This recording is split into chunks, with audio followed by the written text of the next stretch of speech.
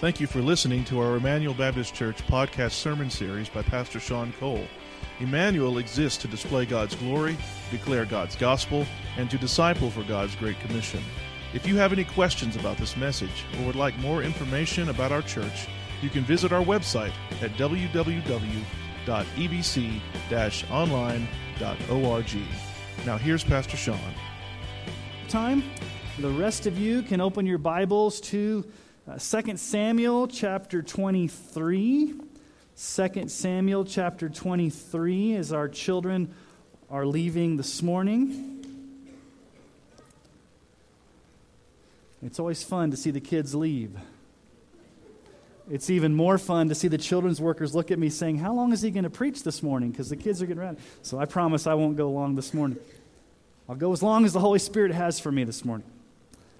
Many of you have been fascinated by the 2016 Republican presidential primary race for president. And in each of the candidates, and again, I'm not here to endorse a political candidate. I'm not here to do anything political. It's just interesting to watch this unfold before our eyes because each candidate is trying to position themselves as the best candidate who will be the greatest leader America has ever seen. And if you're Donald Trump, he's going to make your head spin. It's going to be so awesome what he's going to do to change this world. And so Donald Trump says, listen, the clowns in Washington, they're stupid.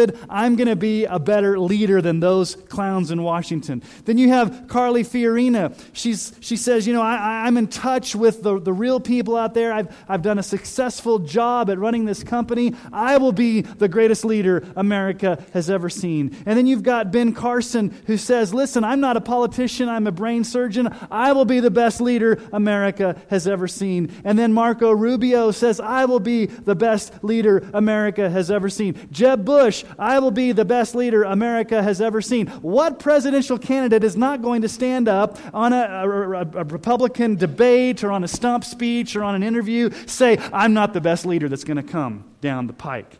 No presidential candidate's going to stand up and say, you know what, I think somebody else is actually better. But here's the problem. Regardless of who gets to be our next president of the United States, whoever that is, they will never be the greatest leader ever. Because they're going to make mistakes. They are going to fail. They're going to let people down. They will not live up to 100% of the promises they made to their constituents while on the campaign trail. They just won't be able to do it. It's the nature of politics to have gridlock and sin at the highest levels. And it brings up a very interesting question. Can you actually trust leaders at the highest level? Is there such a thing as a perfect leader? And the answer is no. Last week, we left off with David in exile and Absalom, his son, rising up to conspire to take over the throne. And if you remember, Hushai, David's best friend, was the spy sent in to frustrate the plans, and so David was able to escape. And what I shared last week about Absalom, do you guys remember what I said about Absalom? He had what? Rock star hair. He was this dude that had this long, flowing hair. He used to cut his hair every year and weigh it. Well, his hair was his downfall. If you go to 2 Samuel chapter 18, do you know how Absalom dies? He's riding on his donkey, and his hair gets caught in a thicket, and he just hangs there suspended. Vulnerable because his hair got caught. And Joab comes and kills him. So he dies because of his hair. And so David now has an opportunity to go back to Israel. He squelches a few other rebellions. And as we look at the next 3 weeks, as we close down the life of David, we are getting to the tail end of David's monarchy, the tail end of David's kingdom. And David was the greatest king of Israel. But yet, as we've seen, he failed. He was never a perfect king. He never ruled in absolute righteousness. He never ruled in absolute justice. Just like any presidential candidate or new president, they're going to fail. There's no perfect leader. David needed forgiveness.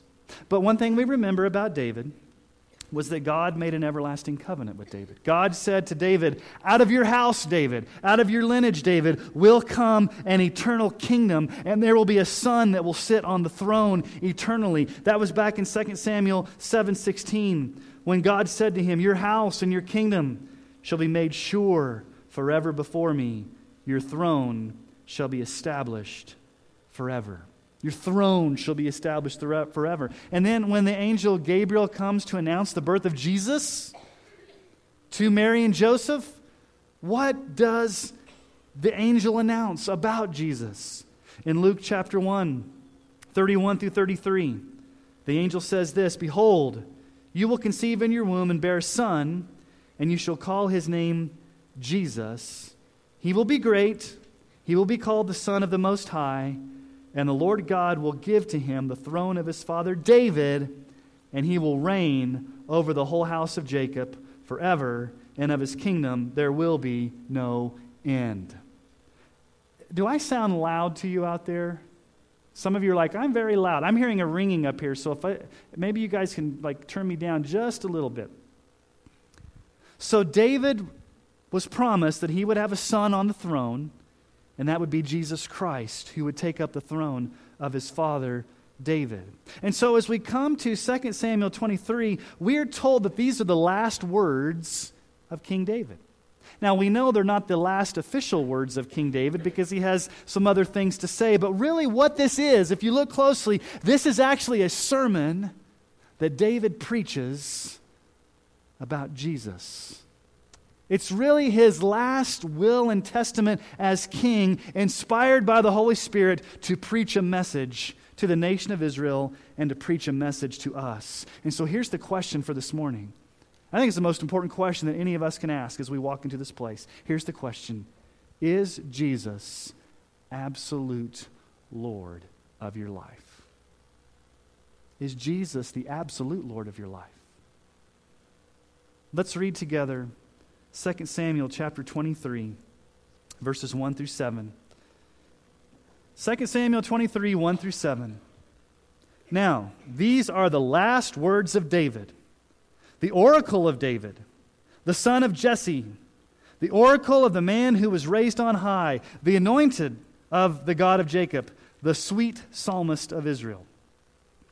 Quote, here's the beginning of his sermon. The Spirit of the Lord speaks by me. His word is on my tongue. The God of Israel has spoken. The rock of Israel has said to me. When one rules justly over men, ruling in the fear of God, he dawns on them like the morning light, like the sun shining forth on a cloudless morning, like rain that makes grass to sprout from the earth. For does not my house stand so with God? For he has made with me an everlasting covenant, ordered in all things and secure. For will he not cause to prosper all my help and my desire? But worthless men are all like thorns that are thrown away, for they cannot be taken with the hand. But the man who touches them arms himself with iron and the shaft of a spear, and they are utterly consumed with fire. What in the world does this all have to mean? What does this mean? Why do I call this a sermon by David?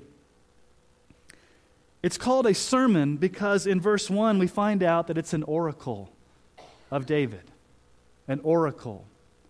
You trace the word oracle through the Old Testament. It was a prophetic message that one of the prophets gave where they were speaking the word of the Lord. They would come say an oracle from Amos or an oracle from Isaiah, an oracle from Jeremiah. It was the word of God preached that was meant to be listened to. And so David is the one who's preaching this. And he's described as the greatest leader of Israel. It says the oracle of David, the son of Jesse, the oracle of the man who was raised on high. Remember, he was taken out of the sheepfolds and he was raised on high to be the king of Israel. And not just the king of Israel, but it says there, the anointed of the God of Jacob. The anointed, the Messiah, if you will, the Messiah for his time, the leader. And then it says he was the sweet psalmist of Israel. I like that. He's the sweet psalmist. Almost half of the Psalms are written by David. And you go back and you read those Psalms, and some of those Psalms mean so much to us. Psalm 78, 70 through 72 says this, a summary statement about David as king. For he chose David, his servant, and took him from the sheepfolds. From following the nursing ewes, he brought him to shepherd Jacob his people, Israel his inheritance. With upright heart he shepherded them and guided them with skillful hand. He shepherded them with upright heart and a skillful hand. And so David here is under the inspiration of the Holy Spirit, because in verse 2 it says, the Spirit of the Lord speaks by me, His word is on my tongue, the God of Israel has spoken, the Rock of Israel has said to me. So David, it's very interesting here. At the very last words of David, he is a king, but he's also a preacher, and he stands under the inspiration of the Holy Spirit, and he says, I'm going to preach a message. And his message is all about Jesus. Now you may say, I don't see Jesus in this passage of Scripture. Let me show you Jesus in this passage of Scripture. As a matter of fact, what we see this morning from this passage of Scripture are 4 powerful assurances about Jesus as the future and coming perfect king. David failed as king. Jesus was the coming king. He never failed. He's the perfect, absolute king. So let's look at these 4 assurances about Jesus. Number 1, you can be assured that Jesus rules justly as sovereign Lord. He rules justly as sovereign Lord. Look at verse 3. When one rules justly over men, ruling in the fear of God. Now, David never was perfectly ruling justly. David never perfectly ruled in the fear of God, but we know that Jesus will rule. Now here's something that we have lost in our culture. We have lost in our church culture the lordship of Christ. We've lost it. You see, here's the issue in our culture today. Everybody loves Jesus as Savior, but they don't want to submit to Him as Lord. Let me give you an example. If I were to go out to NJC today, or if I were to go over to Walmart, or I were to go over to Columbine Park, or I were to go somewhere in Sterling, and I were to poll people on the street and ask them this question, I would say, do you not want to have all your sins forgiven and live forever in heaven? Most people would say, that sounds pretty good. Who doesn't want their sins forgiven, and who doesn't want to live in heaven? Hey, sign me up for that. I'm guilty. I want my sins forgiven. I want heaven. That sounds really good. Okay, let me ask them a second question. The same people, the same place, let me ask them this question and see how they answer it this time. Are you willing to submit your entire life to Jesus Christ as absolute Lord and give Him the right to dictate to you what you believe and how you live, and to surrender control over every area of your life for Him to be in charge? Those same people are going to say what? No, thank you. I like my sins forgiven, I like heaven, but I don't like this lordship thing. I don't like giving Jesus absolute control of my life. You see, a lot of people like Jesus as Savior, but they don't want to take Him as Lord. And you can't divide up Jesus. He is Savior and Lord. Listen to what A.W. Tozer has said. He says this, the Lord will not save those whom He cannot command. He will not divide His offices. You cannot believe in a half Christ. We take Him for what He is, the anointed Savior and Lord, who is King of kings and Lord of lords. He would not be who He is if He saved us and called us and chose us without understanding that He can also control our lives. Oftentimes people will say this, and they're well-meaning. Sometimes you hear pastors or teachers or leaders say this, or in evangelism you may hear people say this, and I understand what they're saying and they're well-meaning, but it's a little off. They will say things like this, just make Jesus the Lord of your life. Just make Jesus the Lord of your life. Here's the problem with it. Regardless of what you do with Jesus, He's already Lord. You don't make Him the Lord of your life. He already is Lord by the virtue of who He is. You just submit yourself to who He already is as Lord. Listen to what Philippians 2:10-11 say. That at the name of Jesus, every knee should bow in heaven and on earth and under the earth, and every tongue confess that Jesus Christ is Lord, to the glory of God the Father. I want to be very clear this morning to you, church family, on what the lordship of Christ means, because there's a lot of confusion. Let me give you a definition of the lordship of Christ. It is this. Here's what the lordship of Christ means. It means that Jesus has sovereign right and control over every area of your life, and that He alone has the authority to tell you both what to believe and how to live. He tells you what you are to believe. He tells you how you are to live, and He has control over what? Every area of your life. So let's be very practical this morning. If I were to ask you, what are the top 3 things that most Americans struggle with? I'm sure we'd all come up with some interesting things in this room, but let me give you what I think are the top 3 lists of most Americans, what they struggle with. Now, you may not struggle with these things, and that's cool, but most Americans probably struggle with these 3 things: marriage, sex, and money. Marriage, sex, and money. So let's just ask some questions. Let's talk about marriage for a moment.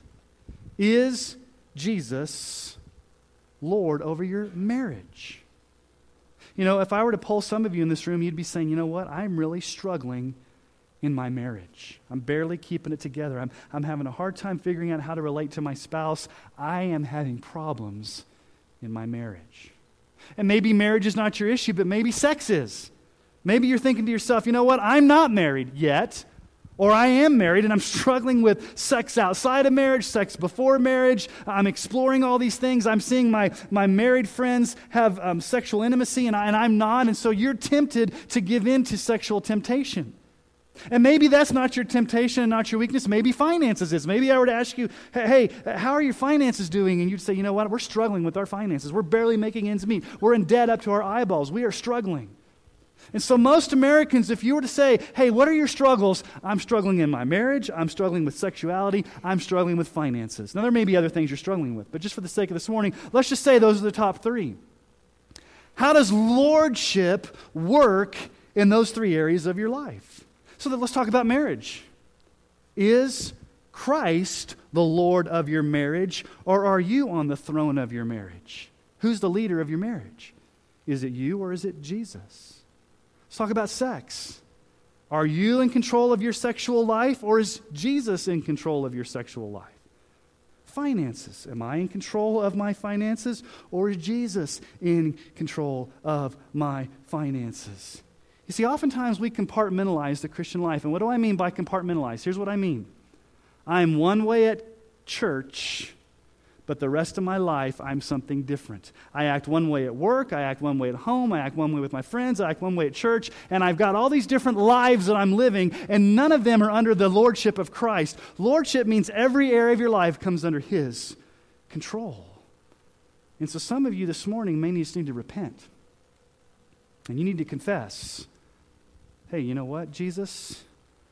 You're not the Lord of my marriage. I've been. You need to repent this morning. Some of you may just say, you know what, Jesus, you're not the Lord of my sex life. You need to be, Jesus.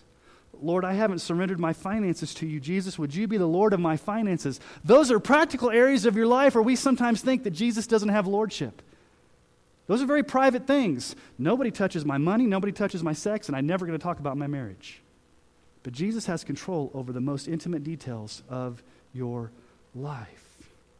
Number 2, you can be assured that Jesus brings light and life to sinners. Look at verse 4. He, this future king, this one who's going to rule justly, this king that's going to be perfect, Jesus, He dawns on them like the morning light, like the sun shining forth on a cloudless morning, like rain that makes grass to sprout from the earth. It's this whole idea that this king that's going to come is going to be shining brightly. He's going to be the light of the world. He's going to bring growth. He's going to bring invigoration. He's going to bring maturity. It's going to be like the grass growing. What does the first couple of verses of John chapter 1 tell us about Jesus? John 1, 4-5. In Him was life, and the life was the light of men. The light shines in the darkness, and the darkness has not overcome it. It's talking about Jesus. John 8:12. Again, Jesus spoke to them, saying, I am the light of the world. Whoever follows me will not walk in darkness, but have the light of life. So here's the question. If Jesus is the light, are you following him as the light? Are you following him? See, some of you may be walking through life in the dark. And you're like, well, I'm not in the dark. I can see exactly where I'm going, Pastor Sean. What I mean by walking in the dark is this. You're charting your own course. You're walking your own way. You're providing your own light. And the irony is that you're really walking in darkness. You're walking your own way. You're not following Jesus as the light. You know, some of you, I've already talked about this on our Wednesday night class. I've talked about it in staff meetings. Some of you read my Sentinel article. 2 weeks ago when I was doing my quiet time, this passage in Isaiah just kind of jumped off the page at me and brought some strong conviction about the nature of sin. Isaiah 66:3 says this about sin. These have chosen their own ways, and their soul delights in their abominations. Two things about sin. One is we go our own way. We walk our own way. We choose our own path. And number two, what's even scarier, our soul delights in abominations. You know what that really means? That means that your heart loves what God hates. Sin, walking your own way, means you love what God hates.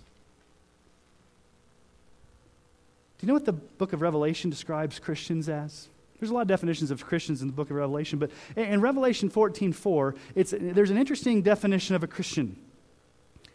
Revelation 14:4 says, "It is these who follow the Lamb wherever he goes."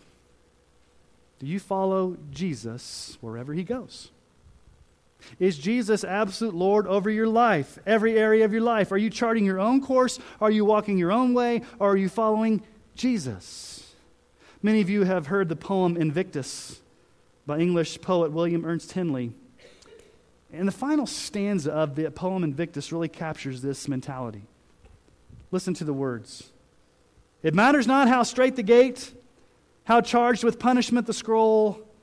I am the master of my fate. I am the captain of my soul." That's sin. I'm the captain of my own soul, as opposed to Jesus is the Lord of my life. Are you following the light of the world? If you're not following Jesus, ironically, you're walking in darkness. You may be thinking that you're charting your own path and making your own way and doing all things in your own power, but the irony is it's really darkness. It's darkness. Number 3, you can be assured that Jesus is the fulfillment of prophecy as the eternal Son of God. Look at verse 5. "For does not my house stand so with God? For he has made with me an everlasting covenant, ordered in all things and secure." Speaking about the covenant that God made with David. David, you're going to have an eternal throne. You're going to have an eternal dynasty. You're going to have a son who's going to rule as the ultimate king. And we know that's Jesus. But did you notice what David said there? It's an interesting question. Verse 5, "Does not my house," what does it say there? "Stand so with God." Here's a question for you about lordship. Do you stand with Jesus? Do you stand up for Jesus? Are you ashamed of Jesus? Listen to Jesus' words about standing with him, about being ashamed of him. Luke 9:23-26. Jesus said to all, "If anyone would come after me, let him deny himself, take up his cross and follow me. For whoever would save his life will lose it, but whoever loses his life for my sake will save it. For what does it profit a man if he gains the whole world and loses or forfeits himself? For whoever is ashamed of me and my words, of him will the Son of Man be ashamed when he comes in his glory and the glory of the Father and the holy angels." 2 Timothy 1:8, Paul says to Timothy, "Therefore do not be ashamed. Do not be ashamed of the testimony about our Lord, nor of me his prisoner, but share in suffering for the gospel by the power of God." Here's what Jesus and Paul are saying. Don't be ashamed of the gospel. Don't be ashamed of Jesus. Don't be ashamed to stand up for Christian truth. Don't be ashamed to stand up for the gospel. And here's what's going to happen when you do, Paul says. You're going to suffer. The names will be coming at you. You'll be called a bigot. You'll be called narrow-minded. You'll be called everything that this world has to call you. Old-fashioned, archaic, closed-minded. All these assaults will be coming at you, and you'll be tempted to back down and say, you know what? I'm going to stand up for the world. I'm not going to stand up for Jesus. So the question you have to ask about lordship is, who are you standing with? Are you standing for Jesus, or are you standing for something else? Because on the final day, there's only one opinion that's going to count. Every single one of us is going to stand before the King and take an account of what we did with that King. And on that final day, your friends, your peers, the media, culture's not going to care less what you thought. Jesus is the only opinion that counts on that final day. Which brings us to number 4. You can be assured of this, that Jesus will bring judgment on those who reject him as king. Look at verse 6.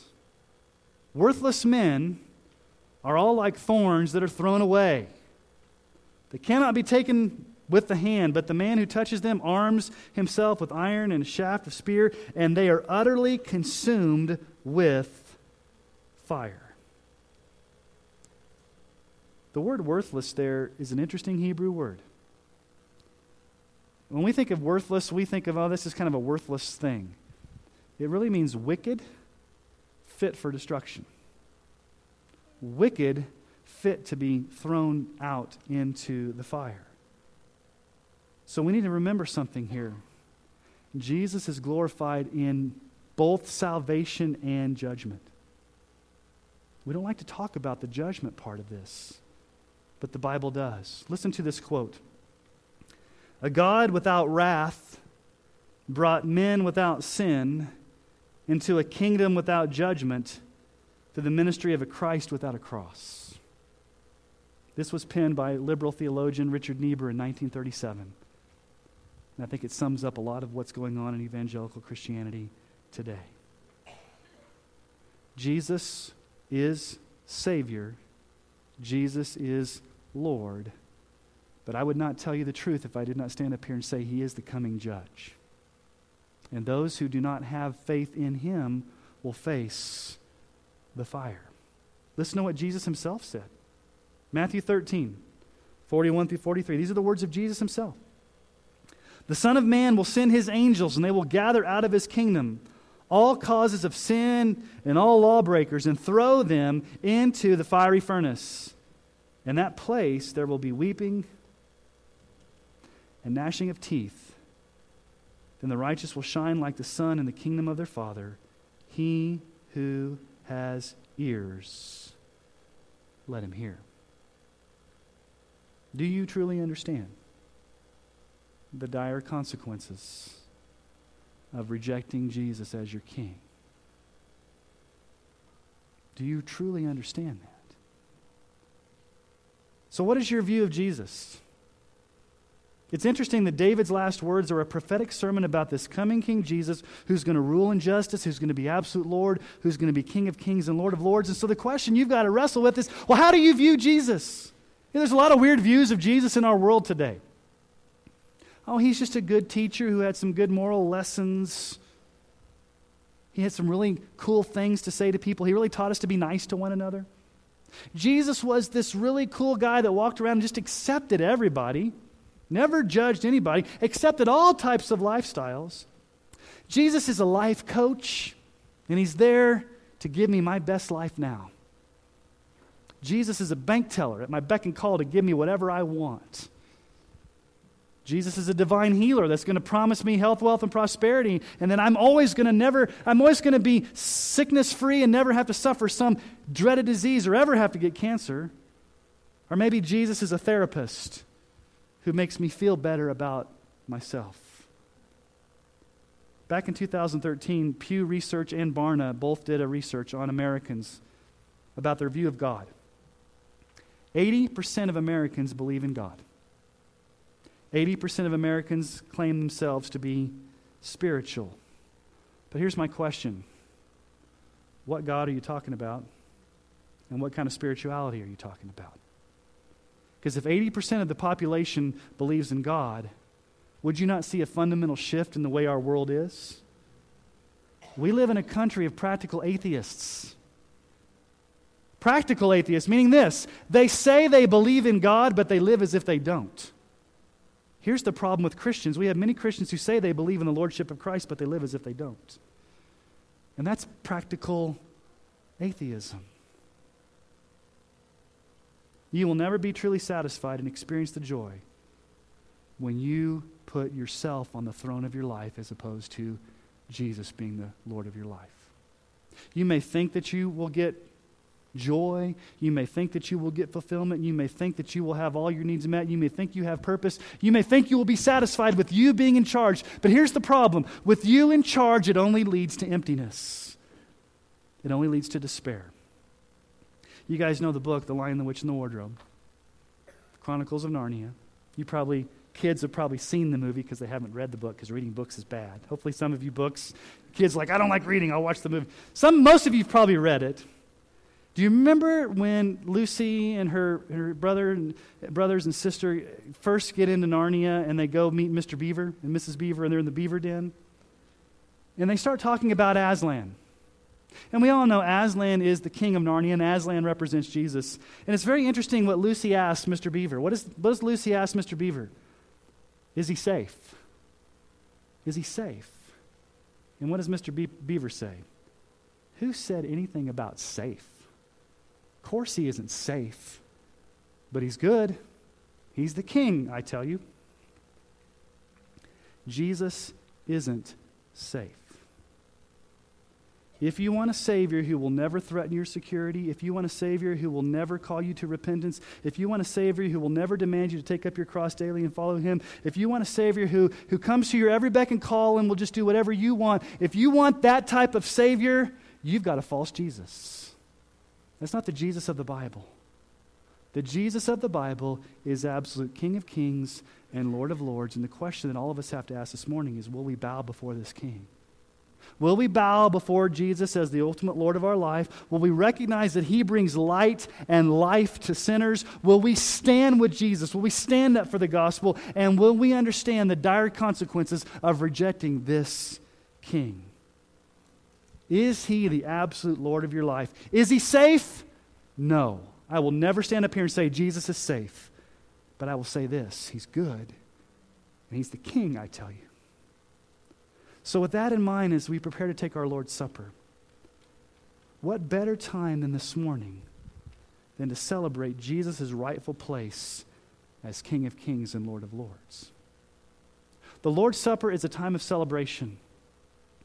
So would you take this opportunity to cherish Jesus, to worship Jesus, to love Jesus, to thank Jesus, to surrender to Jesus, to bow to Jesus, to worship Jesus as we celebrate His body and His blood being broken for us in the Lord's Supper? He's the King, I tell you. He's not safe, but He's good. So let's bow before this good King and surrender our lives to Him this morning as we prepare to take the Lord's Supper. You are our Lord and our God. You are the rightful King on the throne.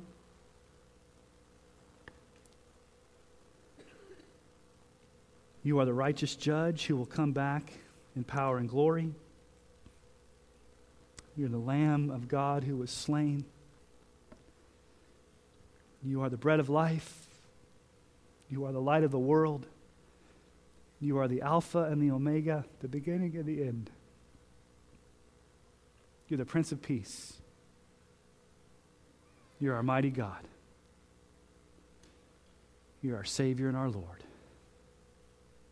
You're the Son of David, the rightful King on the throne. And it is to you that we owe all of our allegiance. And Lord Jesus, forgive us when we think of you as a therapist, or we think of you as a coach, or we think of you as a bank teller, or we think of you as just some wimpy version of ourselves that's not worthy of worship. You're a God who threatens our security. You're a God who makes us uncomfortable. You're a God who makes demands upon our lives. You are the King, but you're good. You're so good, Jesus, that you laid down your life on the cross for us. Dying in our place because we could never pay for our own sin, shedding your blood because we deserve to die, and rising again to conquer sin, death, and the devil. And for that, we say, thank you, Jesus. We are your people under your lordship. May we all submit this morning to you. And we ask this in your name and for your glory. Amen.